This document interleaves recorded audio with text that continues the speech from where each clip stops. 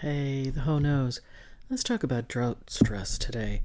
If you're not experiencing any drought right now, more than likely, at some point in the growing season, unless you're in a tropical area that gets lots of rain, you may start to see some drought stress on your plants. And you can prepare for that in a couple of simple ways. It's not going to guarantee that the plants are going to survive 100%, but giving them a leg up will really be good for you, your pocketbook, and also for those babies you put in the ground. So what can you do to prepare a bit for drought stress? Well, the first thing is to put that into your brain when you're looking at plants to purchase for your yard. Proper siting is also key. Don't stress a plant out by putting it into a site that doesn't coordinate with any of the things that really will encourage it to thrive in the landscape. So if you're putting a shade plant in full sun, it is more apt to react to drought stress more quickly than if it was properly placed into a cool area where the roots are kept moist and everything is cool for the plant. That's why they like the shady area. And likewise, putting a plant that thrives in the sun into the shade is going to stress that plant out. Yeah, it'll have a little bit cooler temperatures, but unless that's what really makes it thrive, that's not going to be beneficial for it either. So you're looking at proper siting, definitely. But then also really consider whether you can provide adequate moisture for it. Yeah, if you're going to put a plant into a slightly less than optimal position in your yard, then you really do need to accord it the proper care, which means that you're going to have to monitor rainwater levels. You're going to have to make sure that it's pruned at the proper time, that it's mulched. And mulch is another key thing that you can do for your plants to help really keep the root zone cool. And the research has shown out there, and I think it was the Forest Service that had done the research, that while mulch is really beneficial for the soil and ultimately then for the plants and what they can get out of the soil, mulch doesn't really provide that much protection against losing moisture. It does provide some, but not a tremendous amount. But it is still a fantastic thing to do for your soil and for your plants.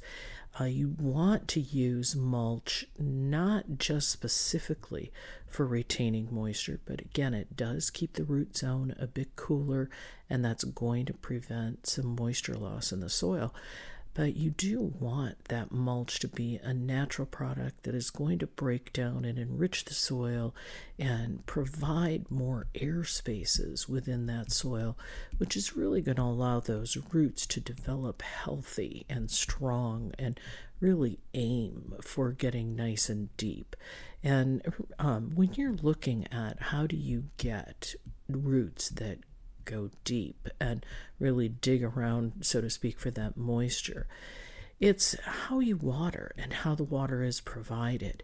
And with plants that get watered just a little bit here and there, you're going to see the roots develop more toward the accessible water. So if you're just giving them a little teeny tiny sprinkle, those roots are going to start growing toward where that water is. If you water deeply and more infrequently, then that water is going to be able to, especially if you're watering deeply, which means you water for a longer period of time to allow that water to soak down into the soil deeply, you're going to encourage those roots to go after the moisture.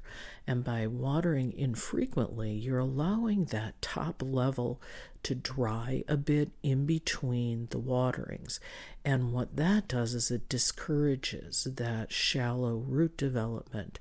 And there are plants that do have shallow root systems, and so you really have to tailor that to the plants that you're working with.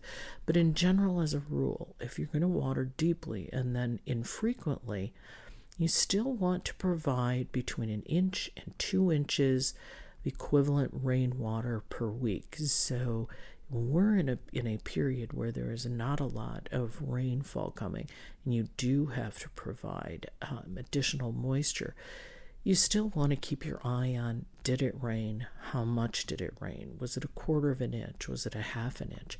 If you're just getting little light sprinkles, that's the same thing from Mother Nature. It's the same thing as you doing it with a watering can or a hose or a sprinkler, on your own. So you do want to make sure that if it's light rainfall coming, that you augment that with very deep watering so that you are getting the soil moist on a very, very deep profile. And, that will help you to at least give the plants a leg up and maybe get them to survive when we're in droughty periods. There are definitely plants that do better with water stress conditions.